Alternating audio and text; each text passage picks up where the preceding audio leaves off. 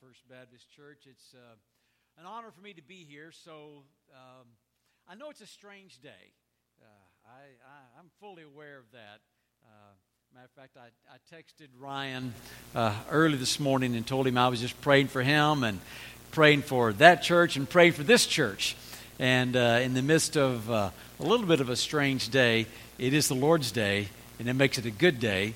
And so I'm honored to be here on this Lord's Day and share it with you. And thank you for the opportunity and the privilege. It's always good to see the Director of Missions in church. And so we welcome Brother Keith and Donna. Thank you all for being here. God bless you. Just great servants of the Lord, and good to see you here today. And thank you, First Baptist Church, for just the invitation, the opportunity to be here. And on behalf of the Baptist General Convention of Texas, you're one of 5,000 churches that formed the Baptist General Convention of Texas from all over the state. But I want to thank you for your faithfulness in giving. I know that you give to your church, but I just also want to remind you that, you know, a portion of what your church receives from you, the church passes on to us as a convention. So I just want you to know a little bit just recently of what we've been able to do with the resources you share with us. You know, back during the early days of the pandemic, the COVID-19, pastors from all over the state who work secular jobs but also pastor churches on weekends, many of them lost their secular jobs. But I just want to say to you, because of people like you and churches like this, we provided income for 325 pastors who lost their jobs and were able to stay in the pulpit preaching Jesus on Sundays. So thank you for helping us do that. Yeah, it's great. So, but there's a little more to that story. So people heard that of what we had done for our Texas Baptist pastors, and so some folks around Texas who have some resources, they shared those with us and said, you know, try to help some others. So we went beyond the borders of Texas, and just in the last 6 weeks, we've helped 250 pastors in Mexico along the border provide food for their families and their church. So it's good news. It's been wonderful. And you wouldn't believe the thank you notes that I've gotten from those pastors, not only in Texas, but in Mexico. In their broken English, sending me little messages saying, thank you for helping me feed my family and provide ministry to our church. But it doesn't stop there. More people heard about that. And so some resources kept coming in, and we have a relationship with the country of Peru. And so I just want you to know, we provided resources for 81 pastors in Peru to provide food for their families and refugees who've been coming to Peru from Venezuela. And 81 of those pastors were helped with food for their families and for the refugees. And then we have a relationship with the African country of Sierra Leone. And already we've helped 50 pastors over there provide food for their families and their church. So the Lord just continues to bless that small gift that we started with. So, you know, the miracle of feeding the 5,000, it's a modern day story of what God can do when His people are faithful. So I just want to say to you, thank you for that. And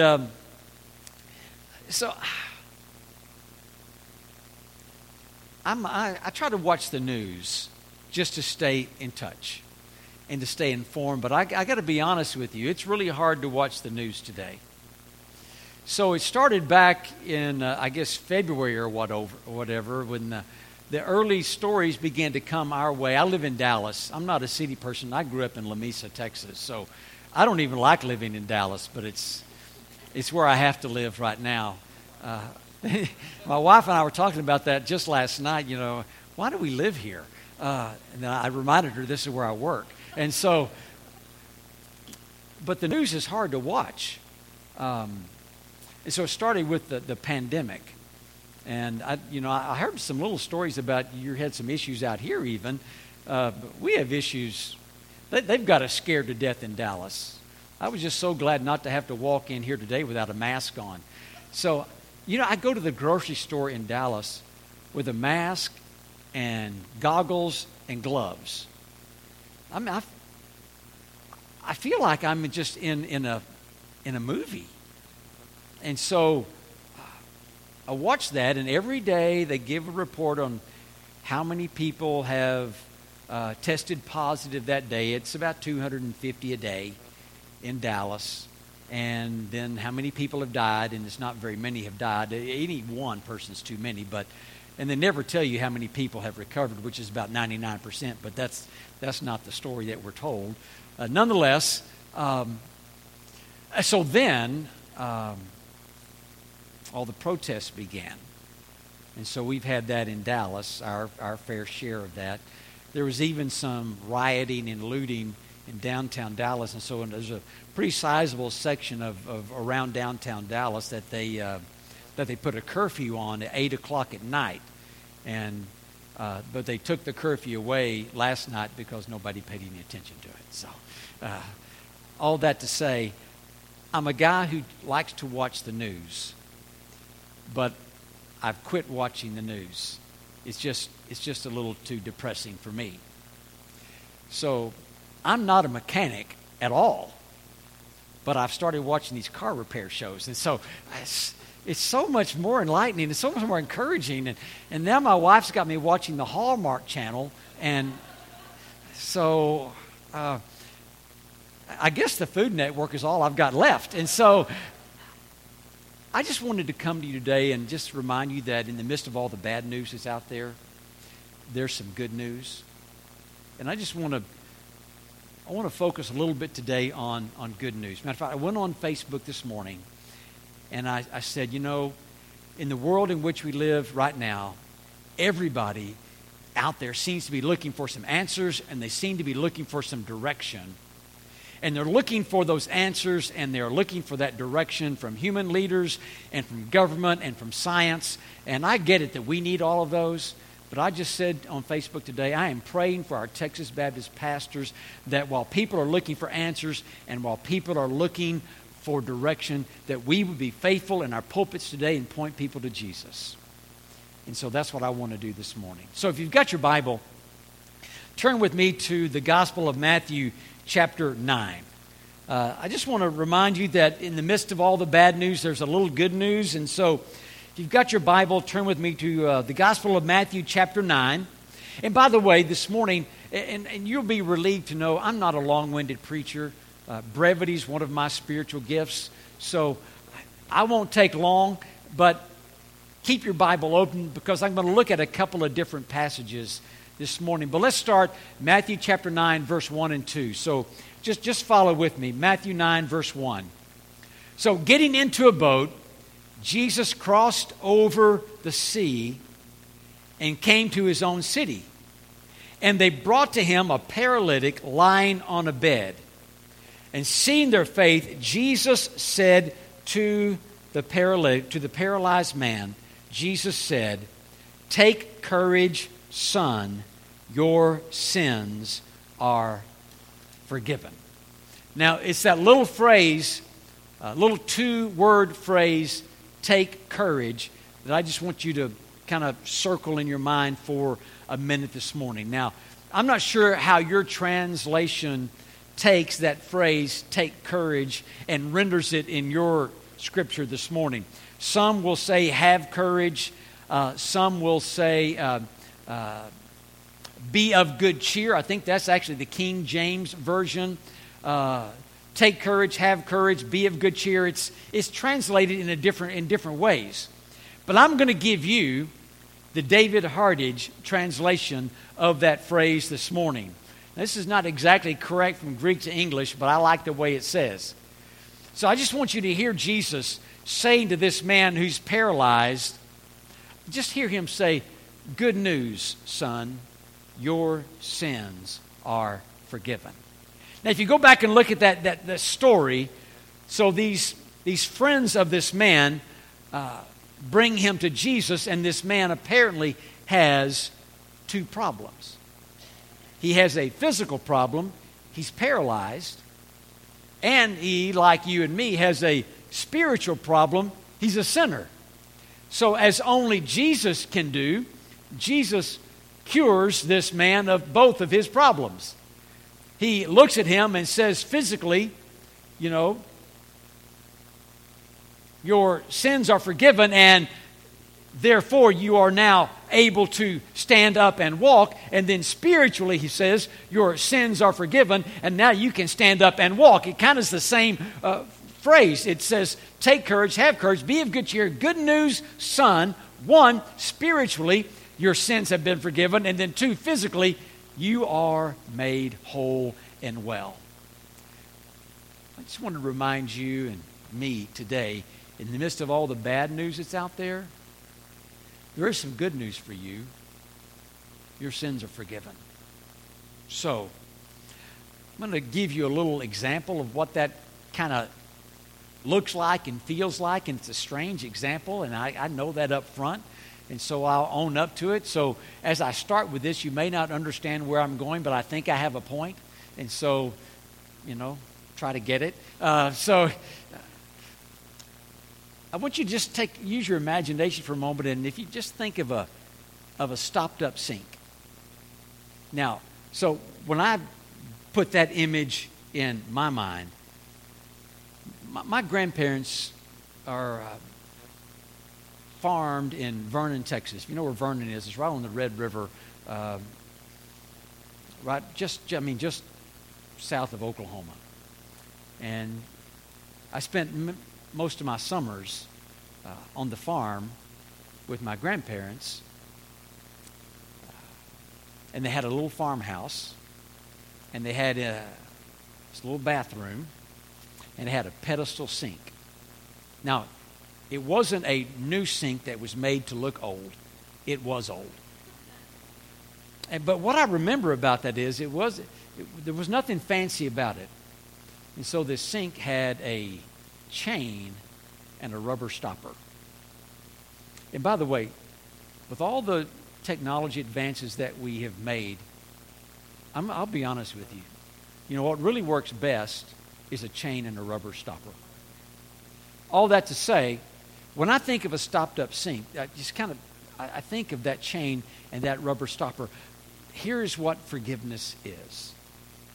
Forgiveness is when you pull that chain and you remove that rubber stopper, and everything that was backed up and it kept that sink from working properly and from functioning as it should drains away, and what's left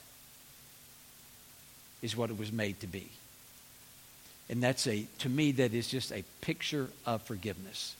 Because you and I, we have all of this sin, and accompanying that sin is guilt and shame, and then and that leads to a level of bitterness and a level of uncertainty. And when we go before the Lord, and you and I, we confess our sins, we know that He is faithful, He is just, He will forgive us our sins, He will remove all of that from us, and all of a sudden you and me and we can live our lives as we were created to live them. That is a picture of forgiveness, and I'm just reminding you today, good news, your sins are forgiven. So, if you're here today and you've never walked before the Lord in kind of that fresh spirit of asking Him to forgive you of your sins and to invite Jesus Christ into your life, we're here to present Jesus to you. We're here today to point you to Jesus. You're here today, you've already accepted Jesus Christ as your Savior, but maybe in the recent days, recent weeks, recent months, you've kind of gotten bogged down with life as it is, and you just need to pull that stopper of forgiveness and let Jesus come back and let you live and like He created you to live it and experience it. I'm just saying to you, listen, there's some good news out there in the midst of all the pandemic, in the midst of all the protests. The good news is your sins are forgiven. Just look to Jesus. So you got your Bible still open? Turn over to Matthew chapter 14. Just a couple of pages over, Matthew chapter 14. And I'm going to read verse 27. Matthew 14, verse 27. Then I'll give you a little bit of the story. But immediately Jesus spoke to them, saying, "Take courage, it is I, do not be afraid." Now, see that little phrase, take courage? Same phrase that you and I read in Matthew chapter 9, verse 2. Have courage, be of good cheer, take courage, good news. Let me tell you what the good news is. So, Jesus and his disciples had just gone through that feeding of the 5,000 experience. When they had that whole experience complete, Jesus sends his disciples away. They get in the boat and they go out onto the Sea of Galilee about a mile. Jesus stays by himself to kind of recuperate and regenerate. It's a pretty good practice, actually, to be by yourself to recuperate and regenerate spiritually. That's what's happening for Jesus. After he kind of goes through that, he just decides to make a visit back to his disciples. So what's the quickest way to go from point A to point B? Straight line. And so Jesus decides to take us beeline and walk across the water to the disciples. Now, put yourself in the boat with the disciples. If you read the scripture, it says two things are happening to them out there. It says, number one, the wind had picked up, and number two, the waves were against them. So the wind and the waves were against them. And so these were people who were comfortable on the sea, and so they were wrestling, working, anxious because the wind and the waves. So in this midst of their anxious experience, all of a sudden they see this human figure walking towards them. Now, what quickly transpires is a transition from anxiety to fear. And it's in the midst of their fear when they hear this voice from the water that says, "Take courage, have courage, cheer up, good news, don't be afraid, it's me." They recognize that voice, and all of a sudden, in the midst of that storm where they were, they hear the voice of Jesus.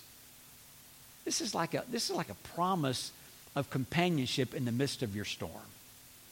So I would say to you, well, let me say it like this. Before I became the executive director of the Baptist General Convention of Texas, I was a pastor for 24 years. Loved being a pastor. I learned this about every church where I was a pastor and every person in every church. So what I'm going to say to you, I think is true as well. Everybody here is dealing with or struggling with something. There are no exceptions to that. Everybody's got something. Some wind, some wave against you. Everybody feels something. Everybody's struggling with something. Everybody's dealing with something. It can be finances. You know, I come across people now with 40 million people out of work. It's more so than ever before. But a lot of people in 2020, June 2020, find that they have more month than they have money. Financial issues are against you. Physical issues. Some of you feel like that is against you. You've got medical tests coming up. Maybe this week you're anxious about those. I get that. Maybe you've had those tests. You're waiting for the results. Anxious about that. I get that. Maybe you've had those tests. You got the results back. It wasn't what you'd wanted or prayed for, and now you're anxious about that. I understand that.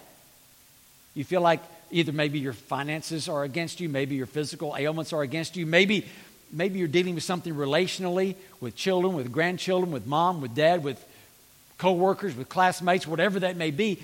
We kind of live in a world with others, even though we're separated from them, we still live with them. I'm just simply saying, there's not a person here who's not wrestling with something. It's different maybe for every person here. But regardless of what you're wrestling with, regardless of what you're struggling with, I just would remind you, hear Jesus say to you this morning, it's good news. Don't be afraid. I'm with you. It's a simple promise. It's a promise of forgiveness of sin. It's a promise of companionship in the midst of life's storms. And I'm not sure that we've ever had as stormy a season, at least in my lifetime, as what we are going through right now in 2020. I don't know if 2020 is a year to remember or to forget.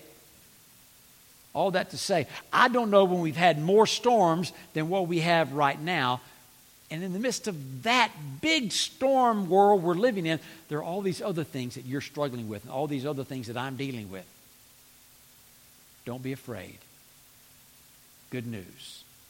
It's the voice and presence of Jesus. So I got one more. If you have your Bible, turn to the Gospel of John chapter 16. The Gospel of John chapter 16. And I'm going to read the last verse, verse 33. Now, before I read that, let me tell you that this is where Jesus has been telling his disciples about what is coming. In other words, Jesus has been telling his disciples that the time has drawn near for him to go to Jerusalem, and that when he gets to Jerusalem, what's going to happen to them there is not going to be pretty. And they're trying to get their mind around that. They've given up everything for 3 years to follow after Jesus. Now he's kind of breaking this news to them, not so subtly as he had in the past. He's really putting it out there for them as to what's coming. And so these disciples who had given up everything to follow him for 3 years now hear that he is going to Jerusalem, and what's going to happen there is going to change the course of history, and they're getting their minds around that. So they're nervous about it, they're anxious about it, they're concerned about it, they're afraid. And then Jesus says to them in John 16, verse 33, just look what he says. These things I have spoken to you so that in me you may have peace. In the world you have tribulation, but take courage, I have overcome the world. It's the same phrase. When Jesus said, take courage, your sins are forgiven. When he said, take courage, don't be afraid, it's me. Here he says, take courage, I have overcome the world. He's saying that to these disciples who feel like their whole world is just now beginning to come crushing down on them, and they are just wary of what's about to happen. It's a little bit of the way I feel today in 2020, June the 7th. I've got this anxious spirit about me today. As I watch and read of these protests, as I watch and listen and try to adjust to the pandemic. I can't speak for anybody else, but I needed to hear Jesus say to me today, take courage, David. In the world, there's tribulation. You know, in the world, there are pandemics. In the world, there are protests. In me, there is peace. What a contrast. So look to Jesus and find that peace in the midst of all the tribulation. Jesus is promising here like victory. And I needed to hear a promise of victory today. Now, does anybody here like to lose? Anybody like to lose? I don't like to lose. Now, let me just say, I grew up in La Mesa, Texas, like I told you earlier. Now, for reasons I cannot explain, for reasons you could never possibly understand, I played football in high school. You know, it doesn't make any sense. My coach used to encourage me with these words. He would say, well, Hardage, you may be small, but at least you're slow.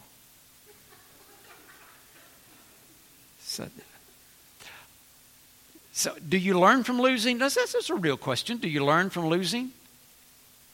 I think maybe you do. So if it's true that you learn from losing, just know that when I was a senior in high school, I played on the smartest team in our district. Just think that through. You'll get it mid-afternoon. All that nobody likes to lose. So what I sense is that in the last month, 2 months, those of us who are believers in and followers of Jesus Christ, I don't know how to say this exactly, but it seems like maybe we have allowed a little bit of a losing mentality to take over. And I'm just reminding you today that you are not, and I am not, and we are not losers. I am not, you are not, and we are not losing, because we have attached ourselves to the Lord Jesus Christ, and Jesus Christ has said, take courage, have courage, be of good cheer. There's good news for you. I have overcome the world, and you're with me. So, brothers and sisters, when you go home later this evening and you turn on the news, and it comes to that first commercial break, and you'll need the break by the time it comes. Just remember, in the midst of all the bad news you may have just heard, just in your mind and in your heart, come back to church this morning. And remember, there's some good news out there. My sins are forgiven. In the midst of whatever I'm facing, whatever I'm struggling with, I have the power of the Lord Jesus Christ with me, and I am not, and we are not losing, because I have attached myself to the Creator, the Sustainer, and the Redeemer of the world. Good news, First Baptist Mason. This is a good day. Let's pray together. Father, thank you for the blessings. Thank you for our time. Thank you for loving us and caring for us and providing for us your word. Thank you that it is a book of promises for your people. And God, we just thank you that today, in the midst of everything that we hear, in the midst of everything that we see, that we can pause and remember and be reminded of who you are and what you have done and what you offer. And Father, help us to anchor ourselves in your word, on your truth, and to your Son. Hold us tightly. Give us the right ways to think. Give us the right words to speak. Show us the right actions to take. Use us to make a difference. Lift our spirits. And we thank you for all of it. Father, right now we give this invitation to you. Be honored and glorified through it. In Jesus' name we pray. Amen. So real quickly, if you're here today and you've never acknowledged Jesus Christ as your Savior, we're going to sing here in a minute. I'll stand at the front. I know you don't know me, and that's okay. Jesus knows you. We're all for you. We're all with you. We want you to come. We're praying for you. Please come. If you don't know Jesus, let me talk to you about that this morning. Maybe you know Jesus. You need just to walk before Him in a fresh spirit. I'm here to pray with you this morning. Please come. Kneel at this altar and pray if you need to. Looking for a church? This is a great church. I live in Dallas. I would love to be a part of this church. Maybe I should. Whatever decision you need to make, you make it today. Let's stand together. Let's sing. We invite you to come.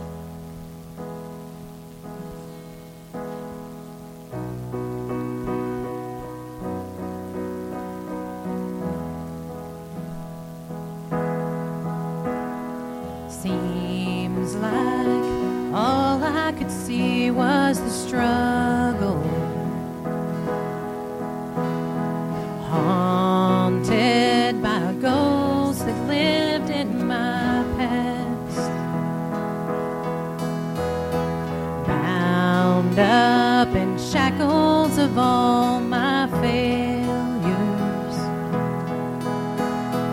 Wondering how gonna last.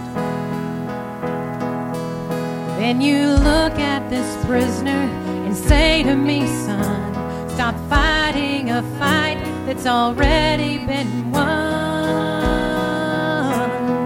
I am redeemed. You set me free. So I'll shake off these heavy chains, wipe away every stain. I'm not who I used to be. I am redeemed.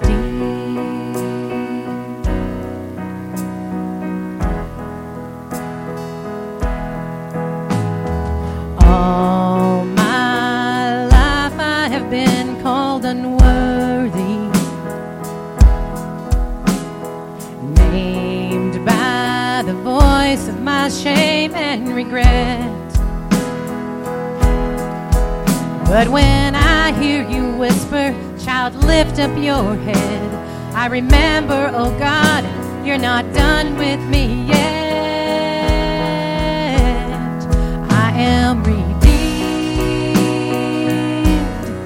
You set me free. So I'll shake off these heavy chains, wipe away every stain. I'm not who I used to be. I am redeemed. You set me